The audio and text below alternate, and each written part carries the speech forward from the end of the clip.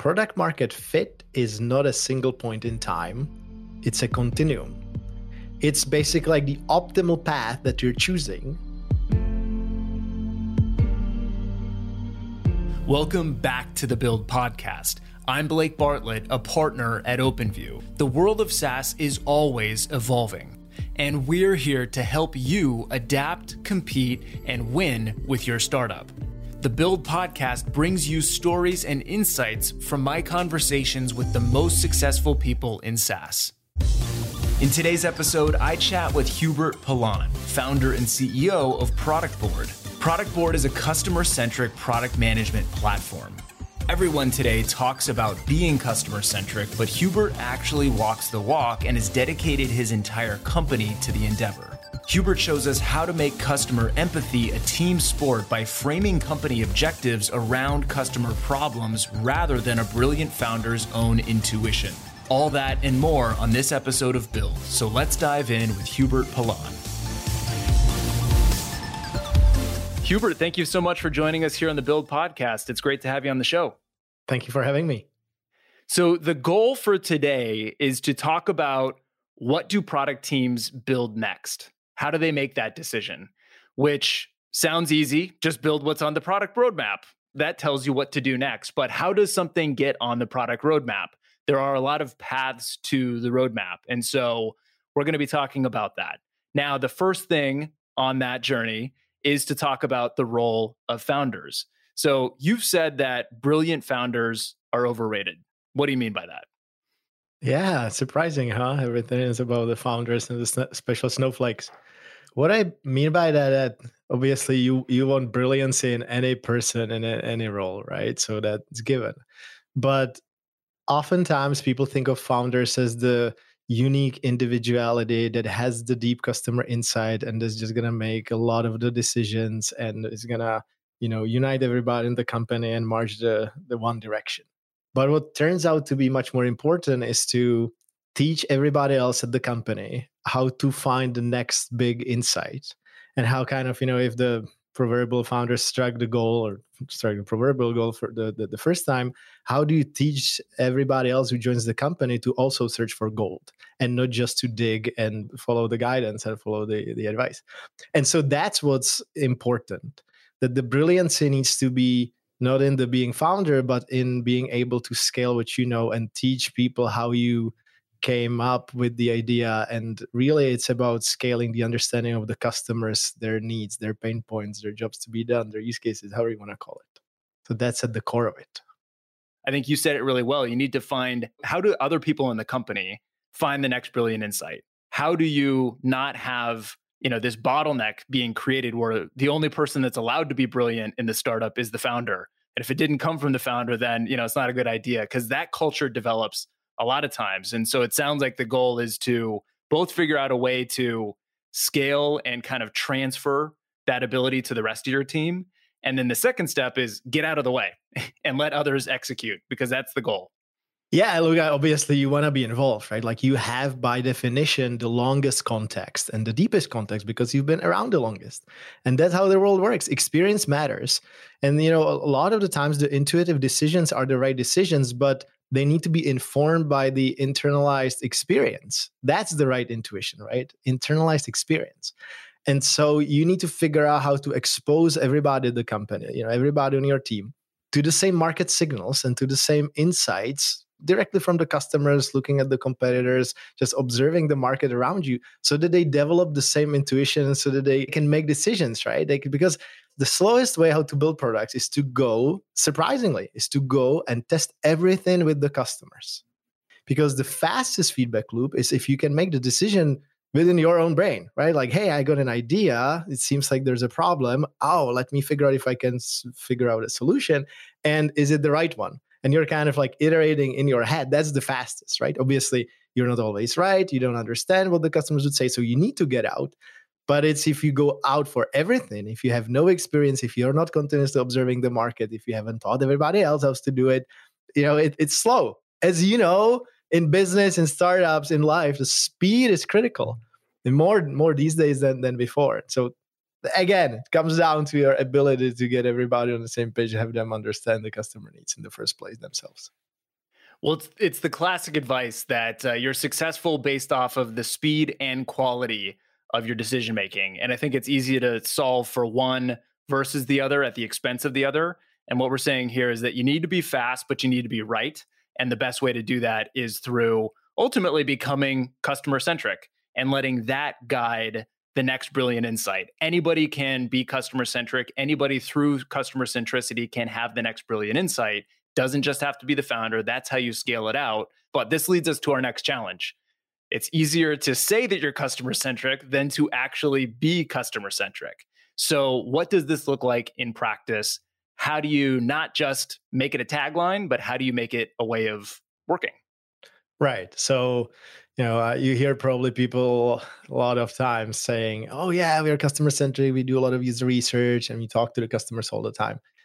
But that's obviously important. You need to talk to customers, but more importantly, you need to listen and you need to understand what is really the need. And a lot of people just talk and they don't listen. So I would, mention that in the first place. So like the first aspect of being really customer centric is to gain a really deep user insight. And that means that, it's not just doing user research and kind of buy the book, go and talk to customers. It means to develop empathy. It needs to have real, genuine curiosity. It means to make a habit of interacting with the customers and really kind of almost think of it as if you were to measure like the customer engagement index, right? Like, how frequently and on what level you're interacting with the market and with the customers out there. Are you observing the people in their quote unquote natural habitat, or like, are you just listening to things that are through a middle person there? And so that deep customer insight is foundational. Then, and we can talk more about it, there's a lot to discuss, right? And again, goes beyond just like do user research. But then the second key piece here is that you need to turn that understanding of the customers into a structured understanding of the segmentation of the market. And you need to implement and include that in how you define your company strategy and then product strategy, which means, okay, so you understand now that there's some specific needs that the different customer segments have. So think of them as, okay, segment one, put them in a row in a simple matrix. And you need to think about, okay, where I'm going to start, segment one, and which customer pain points am I going to satisfy? And then where I'm going to go. Am I going to satisfy next customer pain points of the same segment? Or am I going to satisfy pain point of the next, different segment? Now, like to give you an example, right? Like we're all product people here, like, kind of maybe. And so the needs of product managers differ if it's a B2B versus B2C. It differs if you're a digital first company or if you're a digital transformation company. It might differ by industry. It might differ by seniority. It might differ by geography, right? It might differ by, have you been exposed to lean startup and customer-centric mindset or not? Are you coming from the kind of the old school engineering first approach, And so that's what I'm talking about when I talk about segments. Frequently people probably hear about personas, and in the product world, we're used to that, right? Okay, what's the user? And, is it the administrator or editor and so on? That's important as well. But what I'm describing here is more the segmentation on the, almost like the business segmentation, which customer segment you're after. And that needs to be the foundation of the customer, the customer understanding, but the foundation of the company strategy and product strategy. And every objective that you have at the company or specifically for product strategy needs to be framed around the segment and the pain point that you're solving. And that evolves over time.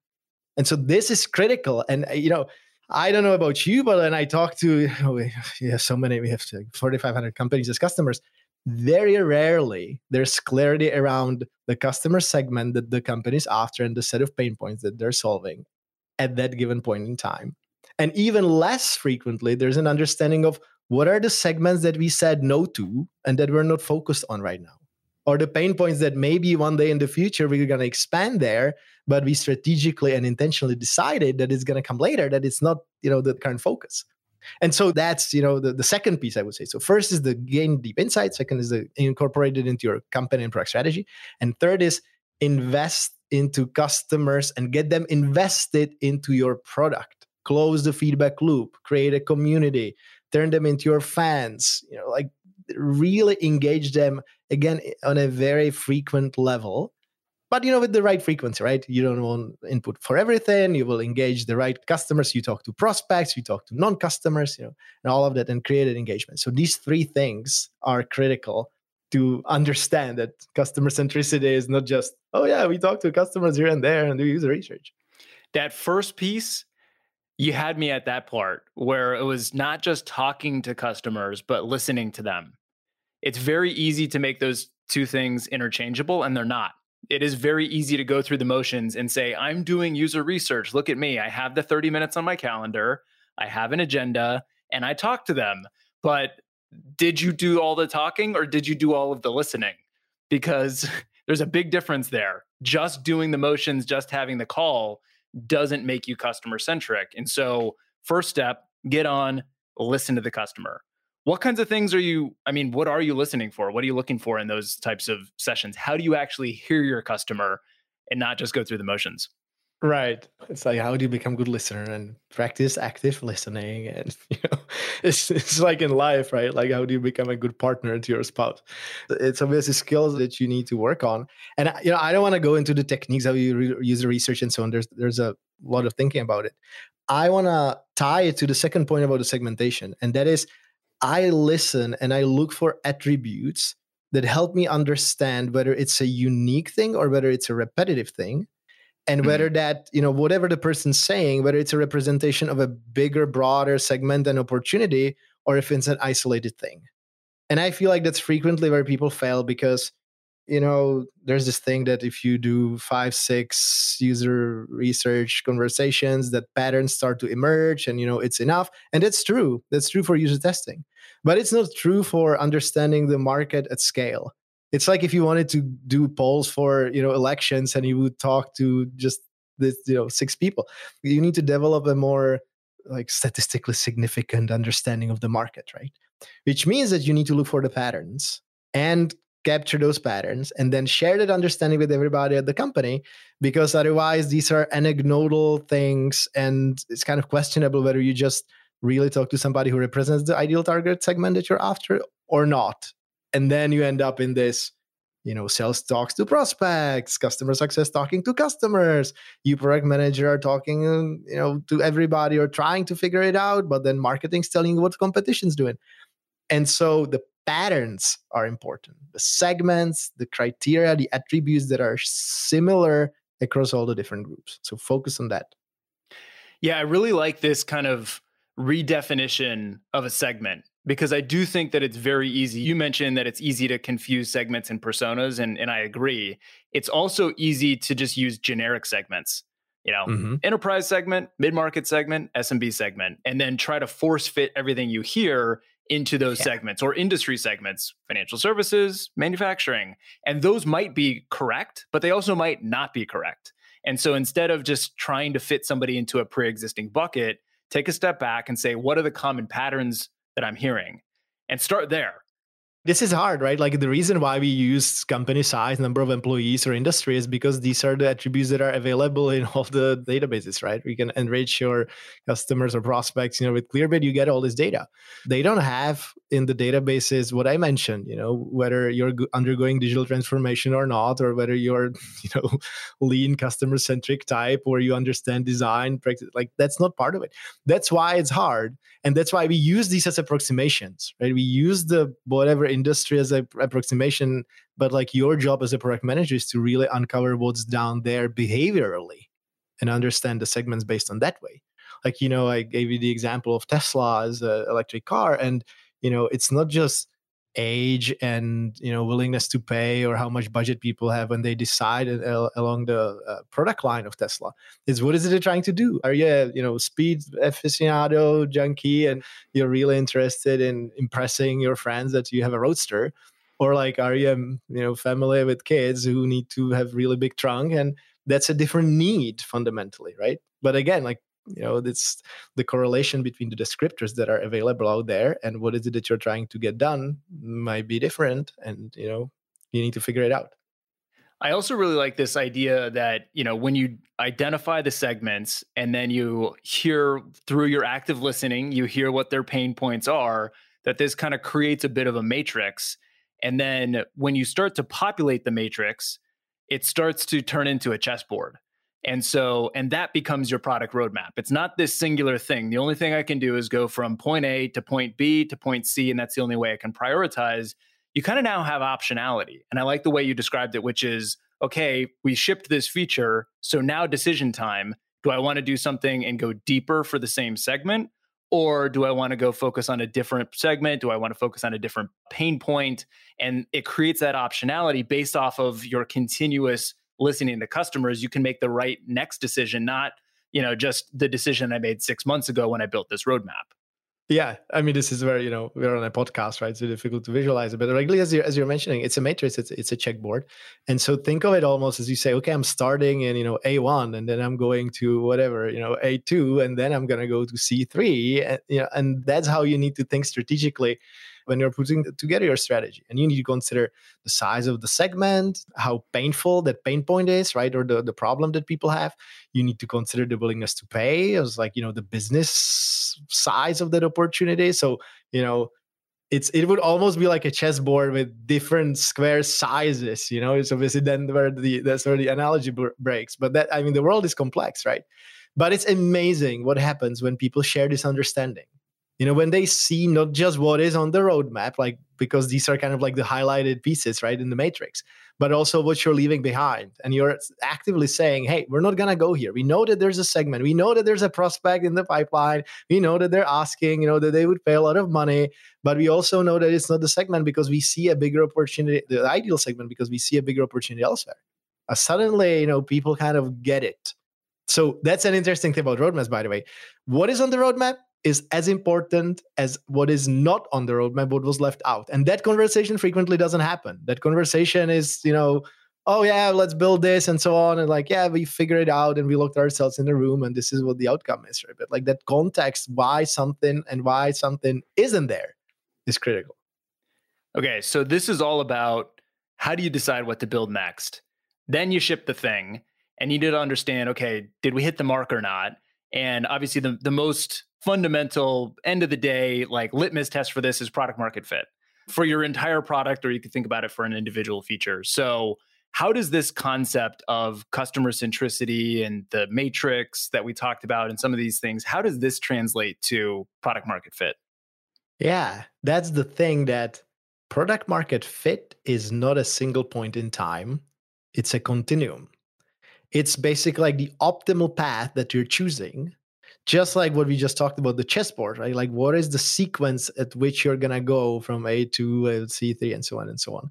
That's what you need to make sure. So the product market fit, it's almost like the way that you need to stay on the path, right? If you step left or right, you're going to fall off a cliff.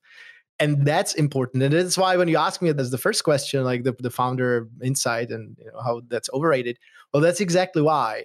Because the founders started and maybe they set on the right, the right direction, but then the whole path needs to be discovered. And you need to train the team and you need to stay on that path. And so that the product market fit, think of it as a continuum. And every time you're making the next decision, you need to think about, well, is it the next best thing for me to build? Because the market is going to be pulling you zillion different ways. There's going to be people who will try to, use your product for something completely different, and you're trying to build a business software and they're going to pull you into a retail space, consumer software. And you need to have that. The strategy needs to be guiding you, right? If there's a new cluster, a new segment appears, new pain points, you need to be able to say, oh, okay, interesting. There's a new opportunity that we didn't know about, but does it mean that we're changing our strategy or not? Right? And so it's kind of, the example is, when was the time when Salesforce decided to go from sales use cases to marketing, and then from marketing to support, or from the data cloud and so on? It's not random. It's a very deliberate thinking. It's just how well did you satisfy the needs of the particular segments that you focused on and the pain points? Are you entrenched there? Can you defend it competitively? Do you have big enough differentiation? What's the gravity at which the other use cases, or other companies are pulling your users away? And do you need to go there and kind of, build your own product and plan it to stop that leak to the different company? All of that is in play. So simple, product market fit might not be as simple. Yeah, I think it's easy for for founders and for anybody to think about product market fit as a one-time thing. You described it as a point in time, but it's also easy to think about it as a gate. You go through the gate one time. Once you've gone through the gate, you never have to think about it again. Congratulations, you have arrived at product market fit. And that's not how it works, right? No, not at all.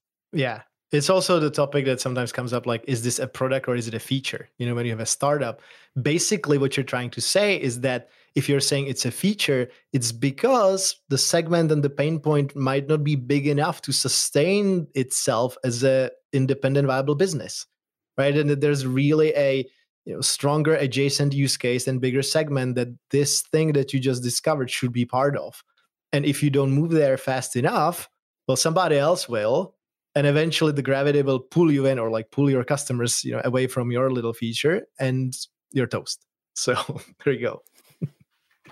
Okay, so to wrap up here on customer centricity, deciding what to build next. So say you get all that stuff down, but then you still have this open question of, okay, well, is this just really a product team thing, or does this have a bigger, broader reaching impact? And so what's your view of the impact of this conversation and what we're talking about on things like go-to-market? Well, that's the thing, that it isn't, obviously. I mean, I don't know if it's obvious, but most companies, unfortunately, don't operate like that. But you hear a lot about ideal customer profile on the sales side or on the marketing side, but it's somehow it breaks between go-to-market and between the R&D, product EPD, product engineering design organization. There's the personas appear and so on, but like that broader segmentation is kind of not that present. And so that's fundamental. That what we're describing, the understanding of the segments and the pain points, really permeates throughout the company, and that everybody at the company, whether it's sales, marketing, customer success, support, engineering, products, product marketing, like all of these functions, understand the segmentation in the same way. Because inevitably, these people throughout the kind of customer journey, with your company, through like a customer experience map, they will face consequences of the decisions that these different departments made. And if the different departments understand the ideal customer profile differently, or if they use different messaging that doesn't address the pain points, well, the experience is not going to be consistent. It's not going to be great. It's not going to be excellent experience, right? And so there you go. That's why it's important to have this unification. I remember I had this mentor who was in the early Apple days, a QA engineer. And he said that, typical QA departments, quality assurance engineer, typically the charter is, okay, here's a spec, make sure that it's built to spec. And he said, no, our charter wasn't that. Our charter was, would customer use it and be satisfied with that outcome? Which is a subtle difference, but suddenly the quality assurance engineer is empowered to make the decision, well, maybe it's built to the spec, but the spec is incorrect and people would never use it that way. And so there you go. Again, that means that if you make the right decision, you need to understand the segmentation, you need to understand the pain points, right? So that you can make the right decision whether people would really use it and enjoy it across the whole company. The consistency, which again sounds so obvious, but then when you're in practice, it's so hard. And you described it really well. We think about personas when we're building product, and then we think about ICPs and personas when we're doing distribution. And it's amazing how sometimes those don't overlap and there isn't consistency, or maybe you didn't get specific enough to realize that there was misalignment, realizing we're building a sales product and one side is building for the sales rep, but then the sellers or the distribution is trying to sell to sales management, to the VP of sales. They think about things very differently. You built a product and you're trying to sell it to a different persona. And so you need to get specific and you need to make sure that there's consistency. And, it does not sound like rocket science, but if you build the wrong thing because you weren't customer centric, then it's going to make go-to-market harder. Either you won't be able to sell the thing because you're selling the wrong thing. The market wants something that you don't have. Or say you have the best marketing in the world and the best sellers in the world, it's going to bite you on the back end because, you didn't build the right thing. Even though they signed the contract, they never got off the ground. It didn't deliver any value. It's going to lead to churn. And so, or you're just going to be slow. Even if you do it, you're just going to do it too slow because the alignment is going to be difficult and, miscommunication and so on. And that's the second piece. Get it right, get it fast. It's back to the beginning part of success is all about the speed and quality of your decisions. Yeah. And this idea of customer centricity through a repeatable framework enables both of those things And it doesn't just affect the product, it affects the entirety of the business. So in closing, I think this is a great place to leave it. Hubert, thank you so much for taking the time with us here today on the Build Podcast. This was wonderful, Blake. Thank you for having me. Thanks for listening to this episode of Build. If you like what you've heard, leave us a review on Apple Podcasts and subscribe to stay up to date with all the new episodes. Want more insights from OpenView? Follow me, Blake Bartlett, on LinkedIn for daily PLG content, and head to our website to sign up for our weekly newsletter.